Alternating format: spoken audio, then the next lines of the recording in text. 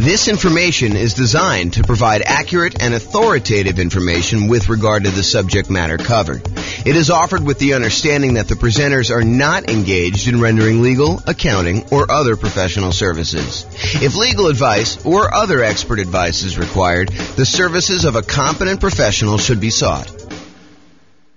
Welcome to the Fort Wayne Real Estate Investing and Real Estate Financial Planning Podcast. Learn all about investing in real estate in Fort Wayne, Indiana, with a combination of real estate financial planning and modeling with numbers specific to Fort Wayne, plus syndicated, more generalized recordings of live and pre-recorded real estate investing classes, not all of them specific to Fort Wayne. Be sure to stay tuned after the podcast for a message from our sponsors. Well, good morning and welcome, everyone.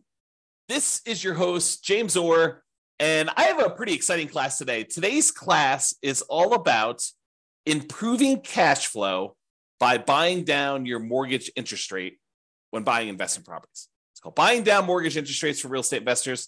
And let's jump right into it because there's quite a bit to cover, and I want to make sure we get through it all. So today we're going to be discussing primarily buying down your interest rate when buying a rental property. The way that I'm going to do this, there's a spreadsheet that Brian made, which I'll provide a link in the show notes to. But the spreadsheet actually allows you to go contact your lender, get a bunch of the buy down rates that you can get from your lender, enter them in the spreadsheet, and it does a bunch of math for you. And then you can make a decision as to how far down, if any at all, that you want to buy down your interest rate. And that is the way that he does it is one way of calculating the return you'd get from buying down your interest rates. There is an alternative way of doing this, and that is to calculate the internal rate of return that you would get on that extra money that you'd spend buying down the interest rate. And arguably, some people, including me, might suggest doing it with an internal rate of return calculation. However, that's not what we're going to cover today. And the way that we're going to do it today, I think is completely valid. I think it's just a slightly different way of looking at it and a probably easier way to understand than internal rate of return for most folks. Okay, so this can be a really good strategy for improving cash flow. And as you might see, one of the alternative strategies to this is, you could take this extra money and decide to put it down as additional down payment instead of taking that money to buy down the interest rate. And in some cases, I would say most cases, you would be better off buying down the interest rate. And we will look at that math. Now, there may be a time factor component to that, where if you're only going to hold the property for a year or two or three or whatever you're going to do there, it may be better for you to not buy down the interest rate. It may be better for you to put more down or to not put more down and just deal with whatever negative cash flow or slightly less than ideal cash flow you'd get by not putting more down or buying down the interest rate. But that's something for you to decide. Because if you remember, I'll kind of tie this back into when we talked about achieving financial independence. There are some folks who are buying properties that they intend to have and hold forever, and that is going to be part of the income they receive when they're financially independent. These are properties that you expect to hold in your portfolio indefinitely. Like you do not plan on selling them at all.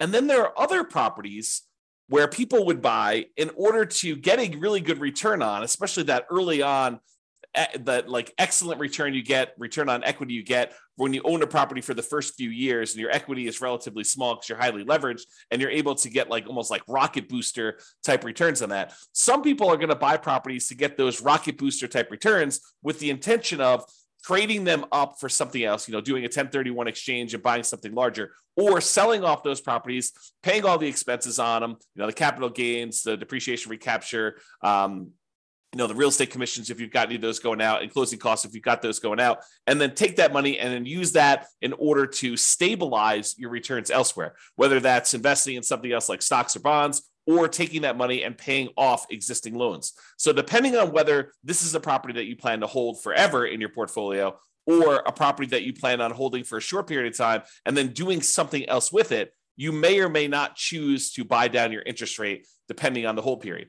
I'll also add in one additional wrinkle. If your plan is to buy more properties than you need, like let's say you intend to have 5 free and clear properties in your portfolio at the end. Let's say your plan now is to go out and buy 12 properties. with the intention of you're going to eventually sell off 7 of them and pay off the remaining 5 so that they're free and clear. Well, if you're going to pay off the remaining 5 early with proceeds from selling the extra 7, then you may not want to buy down the interest rates on the 5 either, because those are ones that you will not hold the loan for full term.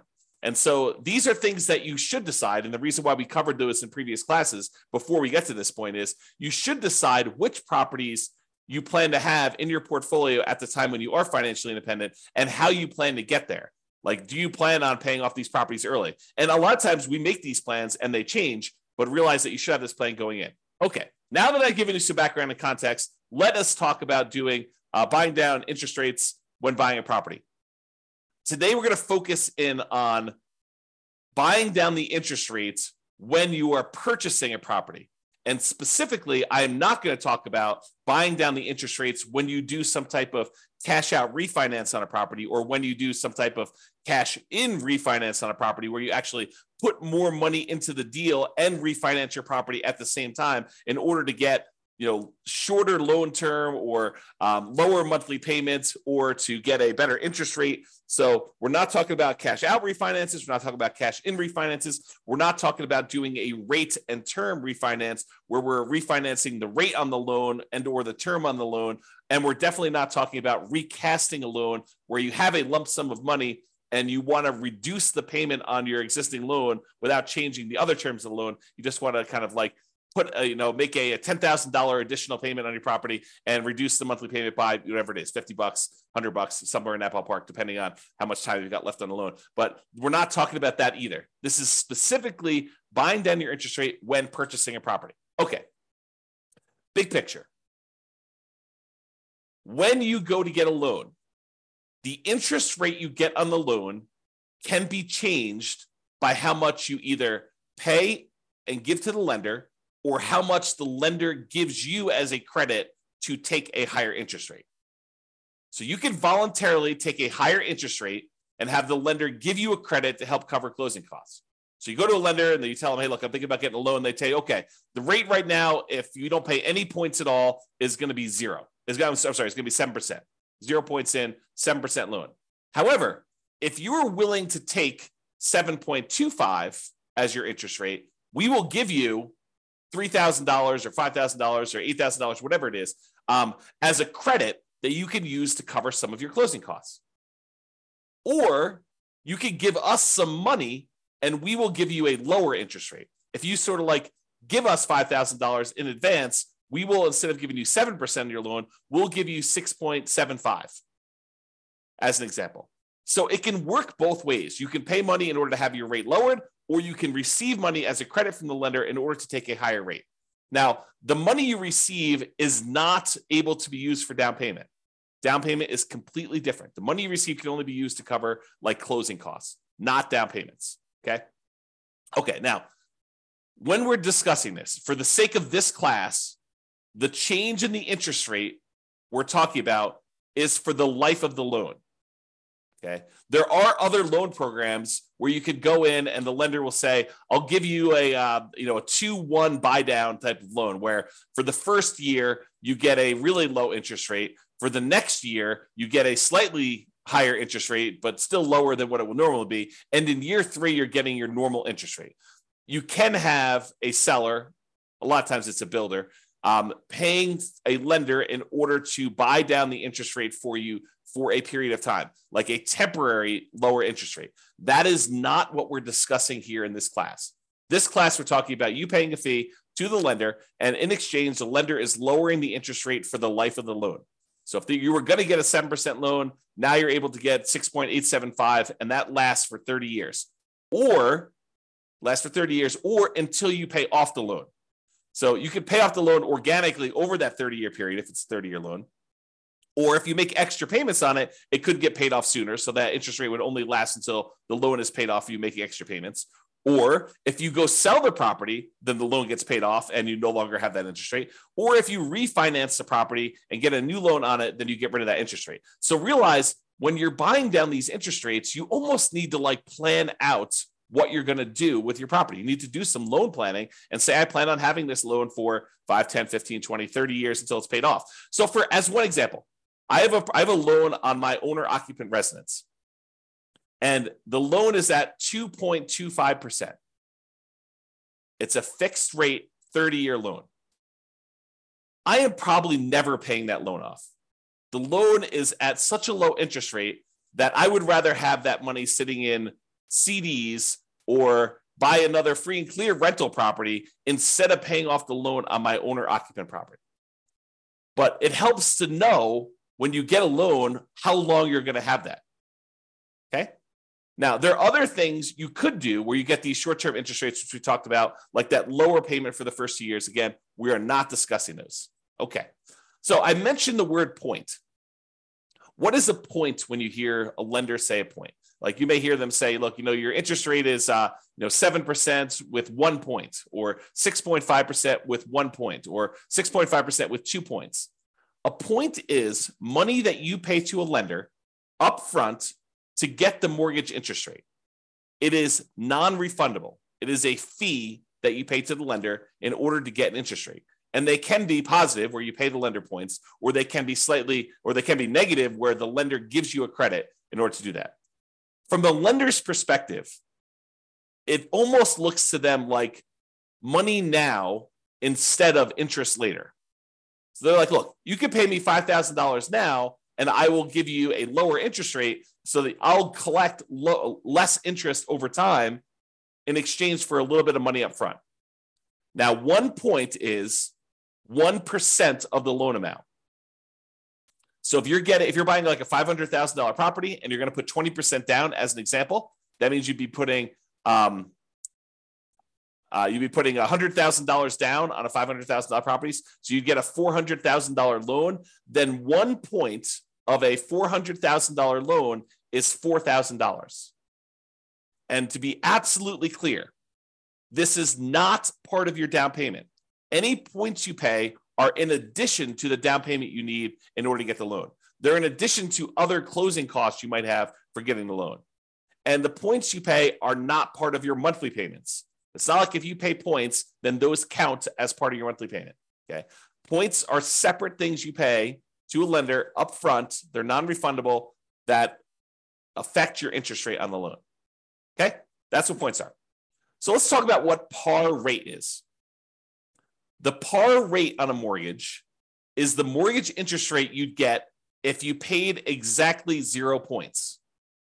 You did not buy down the interest rate at all, and you did not receive a credit to accept the higher interest rate from the lender.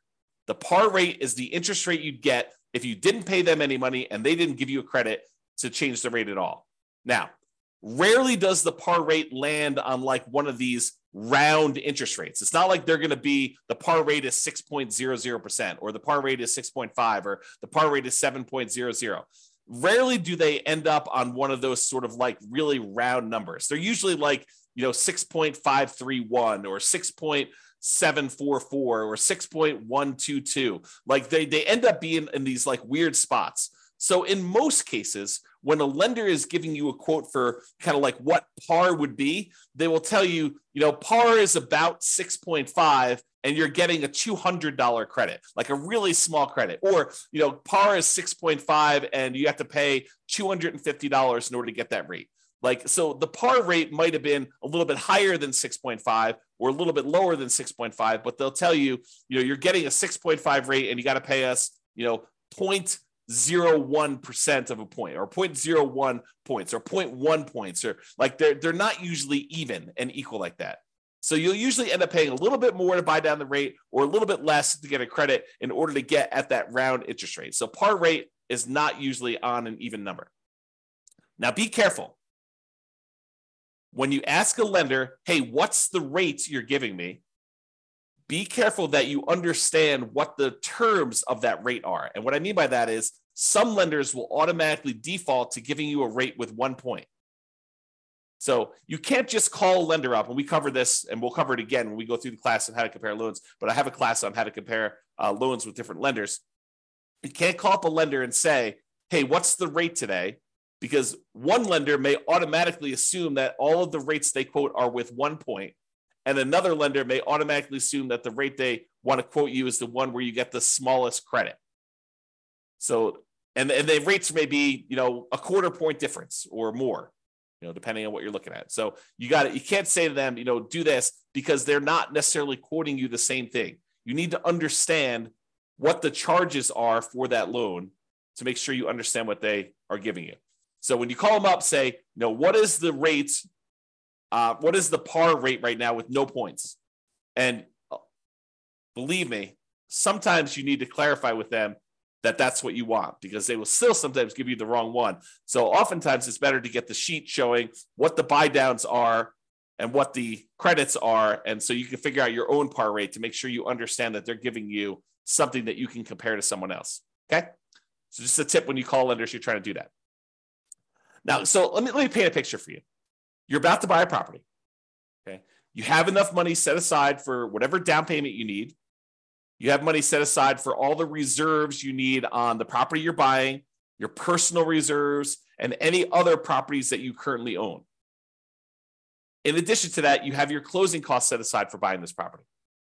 And if you're prudent and you actually have negative cash flow on the property that you're buying, and maybe you're buying a property with little down and it's got some deferred down payment, negative cash flow, you've set aside any negative cash flow you'll have until that negative cash flow goes away.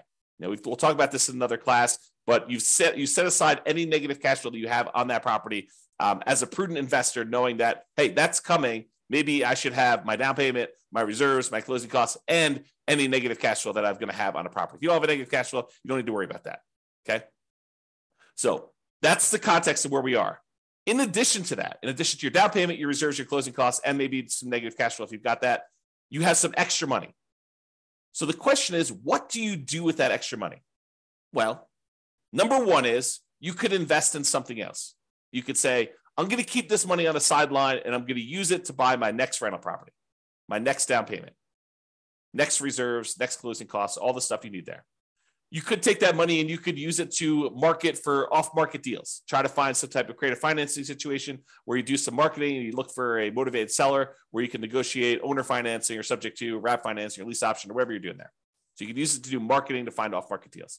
You can make improvements to a property to improve cash flow, whether that's the property you're about to buy or another property that you own. You're like, if I went and I converted this property to, kind of like closed in the garage or added an extra bedroom or, added a RV parking spot or whatever you want to do in order to make improvements, you could take that money and you could get improved cash flow with it. You could hire a property manager to buy back your own time. You could set aside money to do that. Okay. So these are just some of the ideas of things you could do other than use the money to do what we're going to do today. Okay. The other things you could do is you could de-risk. You could take that extra money. You could say, I'm going to increase my reserves on all of my properties so that I have a lower risk level. If you thought it was prudent to have 1 month of reserves on all of your rental properties, that's probably risky. If you said, I'm actually going to de-risk by taking this extra money I have, and I'm going to make sure I have 6 months of reserves on my rental properties, that's less risky. If you say, okay, look, I want to even de-risk even more. I want to have a year's worth of reserves on every single one of my rental properties and my own personal expenses. That would be a way for you to de-risk. It would reduce your overall risk by having more reserves. Another way to de-risk would be to buy more or better insurance. Be property insurance, could be umbrella insurance, could be additional liability insurance, could be maximizing your rates on your car insurance, whatever it is that you want to do to de-risk, that is one strategy you could do with that extra money. Another thing you could do with that extra money is you could put more down. By putting more down, it means that you end up borrowing less, which reduces the payment that you have on the property and therefore would improve cash flow. So by putting more money down, you borrow less money on the property, reduces the payment, and improves cash flow. It may also get rid of PMI. If you went from putting 15% down to buy an investment property to putting 20% down, you would also eliminate PMI. So you'd borrow less because you're going from 15% to 20% down. So you're borrowing, instead of 85%, you're borrowing 80% now. So that would reduce your payment. But in addition to that, you get rid of PMI, which would further reduce your expenses on the property, which would also improve cash flow. And when you put more down, sometimes you go over a threshold where the lender says your rate now improves. If you go from putting 15% down to putting 20% down, not only do you borrow less, not only do you get rid of PMI, but you also get a slightly better interest rate directly from the lender because you went from an 85% loan to value to an 80% loan to value on your loan. Okay. So by putting more down, you can improve your cash flow in possibly 3 ways, usually at least 2, which is borrowing less and getting a slightly better interest rate. So those are some of the options if you have extra money when you're buying. Today, we're going to cover one of the other things you could do with that money, and that is you could voluntarily pay extra points to the lender to buy down the interest rate on the loan. Okay, so you give money in terms of points to a lender. They're non-refundable. You don't get them back. They don't count as equity, but then you actually use that in order to improve the interest rate you're getting on the loan for the life of the loan, which could improve cash flow. So comparing the two options, you can either put more money up for down payment or you could buy down the interest rate. If you do it as down payment, you borrow less, you lower the payment, you get improved cash flow. When you buy down the interest rate, you borrow the same amounts, you reduce the interest rate, and you improve cash flow. When you put more down as a down payment, the money is now in equity in the property. You are likely to get it back when you either sell the property or do a cash out refinance. When you buy down the interest rate, the money is consumed. The lender takes it as a fee. It is not equity in your property. You do not get that back when you sell or do a cash out refinance. When you put more down payment down, it lasts the full life of the loan, just like it does if you buy down the interest rate. They both last for the full life of the loan. When you put more down in down payment, it may change your interest rate. May. If you don't go over a certain threshold, if you only go from putting 20% down to putting 22% down, you may not see an improved interest rate from doing that. If you go from 20% down to 25% down, you are likely to see an improvement in your interest rate when you put more down.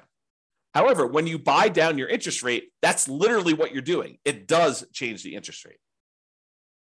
When you put more down in down payment, it may impact your private mortgage insurance. If you go from less than 20% down to at least 20% or more down, then it will affect your interest rate. It'll affect your PMI. It even affects your PMI if you go from like 5% down to 10% down. It doesn't even mean that you need to get rid of it completely, but actually having more in down payment will reduce your PMI payments by some, not to zero. You have to, in order to reduce your PMI to zero, you need to go above 20% or more. Okay, but you can go from 5% to 10%, and it could actually adjust your PMI because you hit certain thresholds with PMI. When you buy down your interest rate, though, it does not impact PMI at all. Okay, so those are comparing the options. So let's say you do want to consider buying down your interest rate. You call your lender up or you email your lender and you say, look, hey, can you send me a list of the buy down table for buying down the interest rate on this particular thing? And they'll send you over something what looks like on the screen here, which is a buy down table showing you all the different rates along the left-hand side.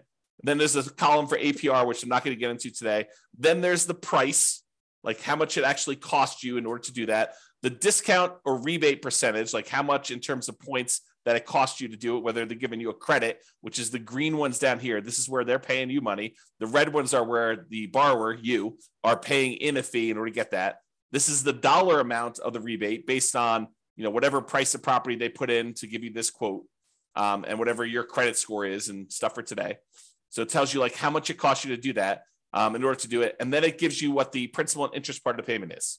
Okay. So this is the table they will give you. And you're looking at it and you're like, I'm not sure I understand like what the implications are just by looking at the table. And that's right. That's the trick, is that you need to do some math in order to determine if this is worthwhile doing. Okay. So then what we do is we take the spreadsheet that you take the data that your lender gave you, and you plug the numbers into the spreadsheet. You have Brian Williams buy down calculator version 3.01 is what we're using here today. And you're going to enter in your loan amount, the purchase price of the property you're buying, the loan length, for example, 30 years, the par rate. And if you don't know the par rate, there's a little calculator on the spreadsheet for helping you calculate what the par rate will be. If they only have like for example, on this one, the par rate wasn't even. It was probably somewhere between 6.5 and 6.625. As you can see, one way there's a little bit of a fee, and the other way there's a little bit of credit. So it's between these two numbers. So the spreadsheet will help you calculate what the exact par rate is. And then you copy the interest rates and the costs from the lender email. So it looks something like this. You enter in the loan amount over here, the purchase price, the loan length, and then the par rate. And the par rate calculator is below this. So if you need to calculate it out, you can do that. But I calculate that for you, and then I showed you what it is here. And then it will calculate what the par payment would be for you. So it'll actually do that calculation. Then you put in the interest rate. It usually like files them down here if you're doing that. But if you're doing ones from your lender, you may want to copy them manually into here. And then you put the cost in from the thing. So 6.875 is $2,366 credit. So 6.875, $2,366 credit. So that's what you're doing. You're putting in this rate and this number here. Okay. So when you do that, the spreadsheet will then do a whole bunch of calculations for you here. It's going to tell you the difference between how much it costs you in order to buy down the interest rate from here to here, the difference in those costs. So for example, if you were going to go get 6.875, they would give you a credit of $2,366. If you want to get 6.75, it would only cost you it would only give you a credit of $803. So the difference between these two is $1,563. So it shows you the difference in cost in going from one to another. Then it shows you what the average cost per like tier to get down to here would be. So it shows you what the average would be. And then this does a whole bunch of stuff, calculation of points. You can ignore all that. And then the payment, if you bought it down. So this tells you what your new monthly payment would be. And then it then calculates what the difference is between your par payments and what this new payment is, and shows you what the difference in payment was. So for example, this is an $87.57 higher monthly payment than what your par rate for receiving a credit of $2,366. Hold on one second.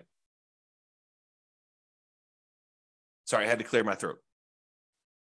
Okay, so with that being said, you can see here that when you buy down the rate a little tiny bit at 6.5, you end up getting a $30.52 better payment, which if you multiply by 12, you're getting $366.26 better cash flow on your property by buying down the rate there. And you can see there are ones where you're getting significantly better cash flow. For example, if you buy down the rate all the way to the max, you get $5,795.31, almost $5,800 better cash flow for the year. Almost $500 a month better cash flow by buying down the rate. Now you got to say to yourself, is it worth paying this amount of money in order to get that rate? That's what we're going to look at. And I've included this thing called vanity rates. So most of the time rates are quoted in the eighth of a point. So 6.875, 6.75, 6.25. But sometimes a lender will give you a quote for a rate of, 5.99 or, 5.49 or something like that, where it's a number that is sort of like not one of the normal eighth of a point type deals. And so they'll include those in your list, but a lot of times vanity rates don't make a lot of sense. So I'll show you what they look like here, but I've included them in this chart. I will remove them later as we show you. Okay, continuing on. So this shows you what the difference in cost was when buying down your interest rate. And what I want to point out to you is that the amount it costs to buy down your interest rate 1/8 of a point is not the same. And it's not linear. It doesn't automatically increase as you go up. Okay. So this red line shows you where the par rate is. These ones are credits. These ones over here is you're paying a fee in points in order to get a lower interest rate. But in order to change your interest rate, from it's got the vanity rates in there. So let me go remove the vanity rates here, but it shows you the difference. So for example, right here, in order to go from 6.25 to 6.15, it costs you a difference of $1,662 or $1,078. It's cheaper to go to this one than it was to go to this one. That's what we're showing you here. Okay. So I've got some vanity rates in here. I've got like 6.49 and 5.99. I'm going to go and remove those. I'm showing you where they are, and I'm going to show you that I'm now remove those in the charts. Here's where they were in red Now that I've eliminated those, now we've got only showing ones where we have the eighth of a point difference. So you could see it a little clearer by removing those extra vanity rates. Okay. So when you go from 6.5 to 6.375, it costs you about, I don't know, whatever that is, $200, $210 more to do that. When you go from 6.375 to 6.25, it costs you another $200 more. But to go from 6.25 to 6.125, it's like $600 less. And there are these inefficiencies in the market for buying down your rates.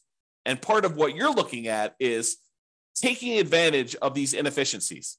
They will sometimes tell you, look, we would prefer you to buy down here, but we'd prefer you don't buy down past this certain level. Like as one example, if you wanted to go from 5.125 to 5.5, I'm sorry, from 5.125 to 5 even, the difference in buy down for these is significant. You know, it's like $1,400 more. So this may be a spot where you might consider not buying down the extra amount. Or here might be one where you consider not buying down the extra amount. Or here might be one. You can see whenever it goes and it gets more expensive to buy down to the next level, you got to wonder, is it worth it doing that for me? And we're going to do some additional math and I'll show you that, but realize that they change. It's not uniformly one price to buy down to the next lowest interest rate tier. Okay. Same table before. I've just now eliminated the vanity rates. Not going to go over this. I already went over it again. Now, one of the things we're looking at is the average cost per incremental interest rate. And you can look at these and you can see that, you know, ignoring the ones that are credits, if we start looking at the ones that are actual buy downs, you can see that they sort of like increase a little bit, then they decrease a little bit, and then they start increasing again. So if you were thinking about where you might want to buy down, one of the things you could look at is where it actually starts to increase again. So you can look for these inefficiencies, and I'm going to zoom in and graph this out for you and show you this is the average cost per incremental improvement in mortgage interest rate, the average cost in order to buy down to that level. And this is to the left of here are the credits. So we're going to just ignore those unless you wanted to take a credit, but we're talking primarily about buying down the rate. And so you can see to go from 6.5 to 6.375, it's more expensive. To go from 6.375 to 6.25, it's slightly more expensive. Then it gets cheaper to go to 6.125. Then it gets the tiniest bit more expensive to go to 6%. Then it starts getting a little bit more expensive again to go to 5.875. So you could look at this and you could say to yourself, look, if I wanted to get a deal, it might be the kind of like best bargain to stop buying down the rate when the rates start getting increasingly more expensive. So this could be a good spot for you to consider. Now, the decision is totally up to you. You don't have to buy down your rate at all. You could choose to take the par rate. You could choose to take a credit. But if you're thinking about, I want to improve cash flow on my property, this is one way to do it. And then you got to wonder to yourself, is the extra money that I'm spending worthwhile investment? What's the return I'm getting on spending this extra money? And that's where we're headed with this. So now we're going to show you what the simple and compound rates of return are for spending this extra money. So these are all the different interest rates along the side here. You can't see them, but if you're on the spreadsheet, this is just spread over to the right of the spreadsheet there. And this goes and shows you what your simple interest rate would be after you've paid back the money to yourself for buying down the loan. So this shows you that once you paid yourself back the money in order to get the buy down itself, then you're earning, in this case, 33.6% return on the extra money that you spent. Not bad in terms of simple interest.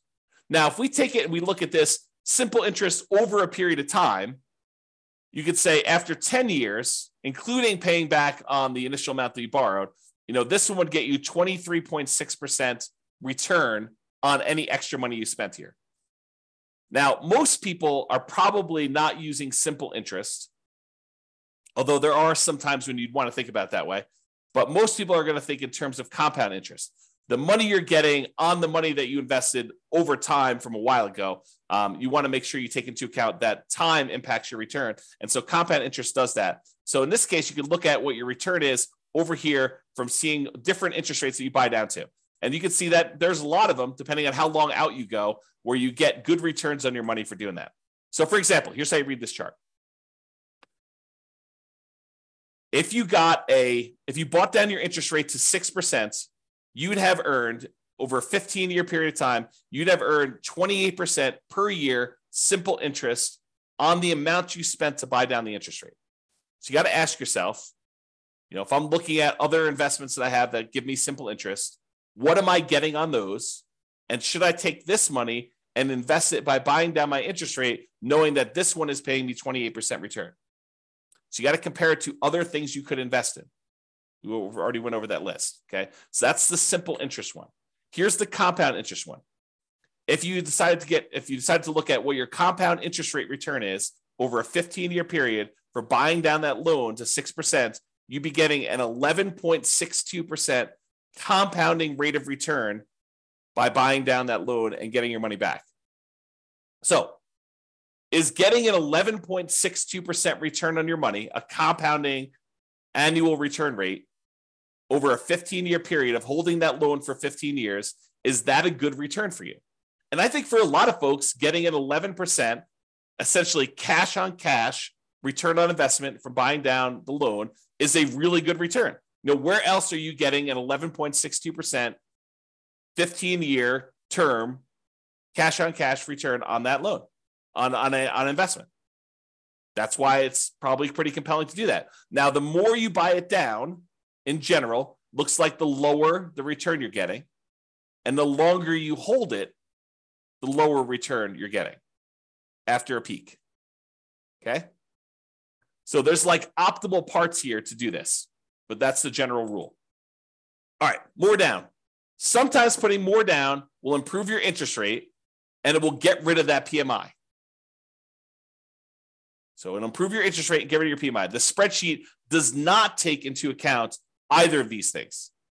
It does not show the improved interest rate you get by putting more down, and it does not take into account that you will get rid of PMI. However, it does look at if you put more down and improve that payment by that much, which one's going to be better? Should you have put more down or should you have bought down the interest rate? It'll compare those. It'll show you the difference in cash flow each one will produce for you. And then it could tell you it would have been better for you to buy down the interest rate or it would have been better for you to put more down. So let's take a look at the difference between putting more down or buying down the interest rate. Okay. So if you took the dollar amount that it cost you to buy down your interest rate to 6% and you use that as an extra down payment instead, your cash flow would be $1,729 per year better to buy down the mortgage interest rate. So this just shows you for each one of your rates how much better it would be or how much worse it would be. If it's negative, it means that it would be better for you to put more down. If it's actually positive, that means it would be better for you to actually have bought down the mortgage interest rate. And by how much? So it'd be $1,729 per year better for you to have bought down the interest rate if you bought it down to 6%. If you bought it down to 5%, it would have been $4,055 per year better for you to have bought down the interest rate. This just shows you what is going on there. Okay. And this number comes from this table. This is part of the spreadsheet, Brian's spreadsheet. So basically it shows you what the payment would be if you use the cost to buy down the loan as a down payment instead. So it calculates what that would be. Then it shows you what the payment difference would be. Then it multiplies that by 12 to give you an annual difference in payment. And then it tells you some other calculations. So the annual difference in payments here is there. Okay. So it kind of gives you an idea of those numbers. All right. Hold duration. In general, the longer you hold the property, the better off buying down your interest rate will be. You can't expect to spend money and then a year later pay off that loan and expect it to be profitable for you. You're going to end up, it's going to be ugly for you because you're going to spend all this extra money to buy down the rate, which you only got a benefit for a year. But if you get that benefit for 5 years or 10 years or 15 years or 20 years or 30 years, it tends to be better if you do it that way. And so this table, part of Brian's spreadsheet, shows you how much better it would be by how long you hold it. Now, I need to talk to you about what's going on in this table because it's not just cash flow anymore. Up to this point, we've been primarily talking about how buying down your interest rate or putting more down have improved the cash flow on your property. Because when you buy down the interest rate, it actually improves how much your monthly payment is, which means your cash flow improves by that amount. Or when you put more down, it improves cash flow because you're borrowing less, although in some cases it improves your interest rate too and gets rid of PMI. Although in this case, we're only looking at the difference between borrowing less as to how it improves cash flow. So it does do that. However, when you buy down your interest rate, something else changes as well. If you remember the 4 areas of return you have when you buy rental properties, there's appreciation. The property tends to go up in value over time. It doesn't matter how much you put down as to how much the property goes up or down in value. If you put 100% down, the property can still go up or down in value the same amount. If you put nothing down and you borrow 100%, doesn't matter. The property can go up in value that. Now, your return on how much you invested changes, but the dollar amount you're getting from appreciation stays the same. If the property goes up 3%, it doesn't matter if you put nothing down or you put everything down. Same thing holds true for your tax benefits. It doesn't matter if you put 100% down or nothing down, you still get the same depreciation benefit, tax benefits of owning that rental property. However, how much you put down is impacted by, or how much you put down impacts cash flow. The more you put down, the better your cash flow tends to be. If you buy down your rate, the better your cash flow tends to be. Okay. But it also affects something else that most people don't think of, and that is how quickly and how much you pay off on the loan, the debt amount each month. And I'll give you a really simple example of this. If you're buying a $500,000 property and you're getting a $400,000 loan, the $400,000 has to be paid off over 30 years. So you got to pay off $400,000 over a 30-year time period. So a certain amount of that has to be paid off each month in order for you to pay it off by the time it's 30 years later. But if you only borrow $50,000, then the amount of money you have to pay off is only $50,000 over that same 30-year period. So the amount you actually pay off is significantly lower when you borrow less. However, something else people don't realize is when you change your interest rate, it also changes how much you pay off at what point in the loan. The lower the interest rate, the more you're paying off on the loan earlier. The lower your interest rate, the more you pay off earlier with each monthly payment. So the amount of equity you gain in your property also changes based on what your interest rate is. So when you buy down your mortgage interest rate, it also changes how much equity you grow in the property and when. What this chart takes into account is both your cash flow difference and the equity difference you get between buying down the interest rate or putting extra down payment down, because when you borrow less, the down payment impacts your equity as well. So it does take into account both of those changes, and it shows you what the difference was. So in this case, if you look at whatever it was here, I think this is probably around, 1, 2, 3, 4, 5. I think this was buying around to 6% or so. So right here, I'm assuming this is the buy down 6%. It shows it on the full table, but I can't see it. It shows you that after 15 years, you'd be $18,331 better if you bought down the interest rate than putting that money down as additional down payment. So this shows you both the cash flow improvement and the equity improvement you'd have by doing that based on hold duration. Okay. Now, buying down your rate or prepaying PMI. So let's say you're doing a nomad strategy or a house hacker strategy where you're thinking to yourself, okay, I put 5% down. I've got a little bit of extra money. Should I buy down my mortgage interest rate, or should I take that same amount of money and should I prepay PMI instead? PMI is whatever it is, $250 a month. I could take $5,000 and I could get rid of that $250 a month. Which one is better? Should I buy down the interest rate or should I prepay this PMI to improve that? And I probably should do an entire class on how to compare these. But for now, the correct way to do that is to use the world's greatest real estate deal analysis spreadsheet, which is free. Just go download it at realestatefinancialplanner.com/spreadsheet and do both options. Do one option where you buy down the interest rate, do another option where you actually prepay PMI, and look at the returns you're getting, all the returns you're getting, because it actually impacts more than just cash flow. Look at all the returns you're getting and decide which one better fits what your specific goal are, what your preferred return characteristics are. Are you emphasizing and making your number one most important thing cash flow? Well, then you might want to look at cash flow. But if you're looking at what is my overall return, which a lot of folks are, then you may want to go look at which gives you a better overall return comparing those two different options. And that's the way to do it. Okay. All right, in conclusion, you can choose whether to receive a credit or to buy down your mortgage interest rate. That's your choice when you go to get your loan. It can be better to buy down mortgage interest rates than to use that same amount of money to put more down. It can be better for you to do that. So you should call your lender to get the buy down amounts and then use the spreadsheet to do some math to see what may be best for you in your specific situation. And if you need help with this, ask your lender and or your real estate agent. You know, it would help if you filled out your spreadsheet and you understood what you're trying to do. But if you need assistance, your lenders should be able to answer questions about this and help you do it. Now, the decision is going to be yours. You understanding what return you're getting for buying down this rate from the spreadsheet, you need to decide, hey, look, do I want to spend more money in order to get this perceived return on that extra money that I'm spending, thinking I'm going to hold the loan for that amount of time? Or do you want to not spend money and do that? I mean, it's up to you. So realize that the decision is yours, and it's really a decision about what type of return you want to get on that extra money. Maybe you decide you don't want to buy down at all. Maybe you say, look, I should just take this money and go buy another property. And instead of getting, 11%, additional cash on cash return on this, I can get a overall, whatever it is in your marketplace, 30% overall return on my money when you include appreciation, debt pay down, depreciation, and cash flow on your money. Or maybe you're like, hey, look, cash flow is really important to me. It's going to be what gets me to financial independence. I want to optimize for cash flow. And so I'm willing to spend money now in order to get a really good return on that money by buying down my rate and improving cash flow.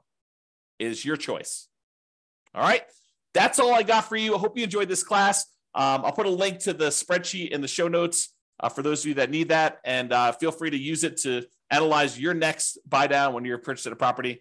This has been James Orr. Have a great day, everybody. Bye-bye for now. With home prices up, mortgage interest rates up, and rents up, but not quite enough to counteract the higher prices and interest rates, cash flow on rental properties in Fort Wayne is harder than ever. Book a call with the Real Estate Financial Planner to apply our proprietary 88 strategies to improve cash flow on your rentals. See the show notes for a link to schedule your call and improve your cash flow today. If you're a real estate agent, lender, or professional in Fort Wayne that wants to help our real estate investor listeners, consider reaching out to learn about collaboration opportunities with this podcast. We'd love to add more value to our listeners by having you assist our investors buy, sell, and finance their real estate investments. See the show notes to schedule a call to discuss collaboration opportunities.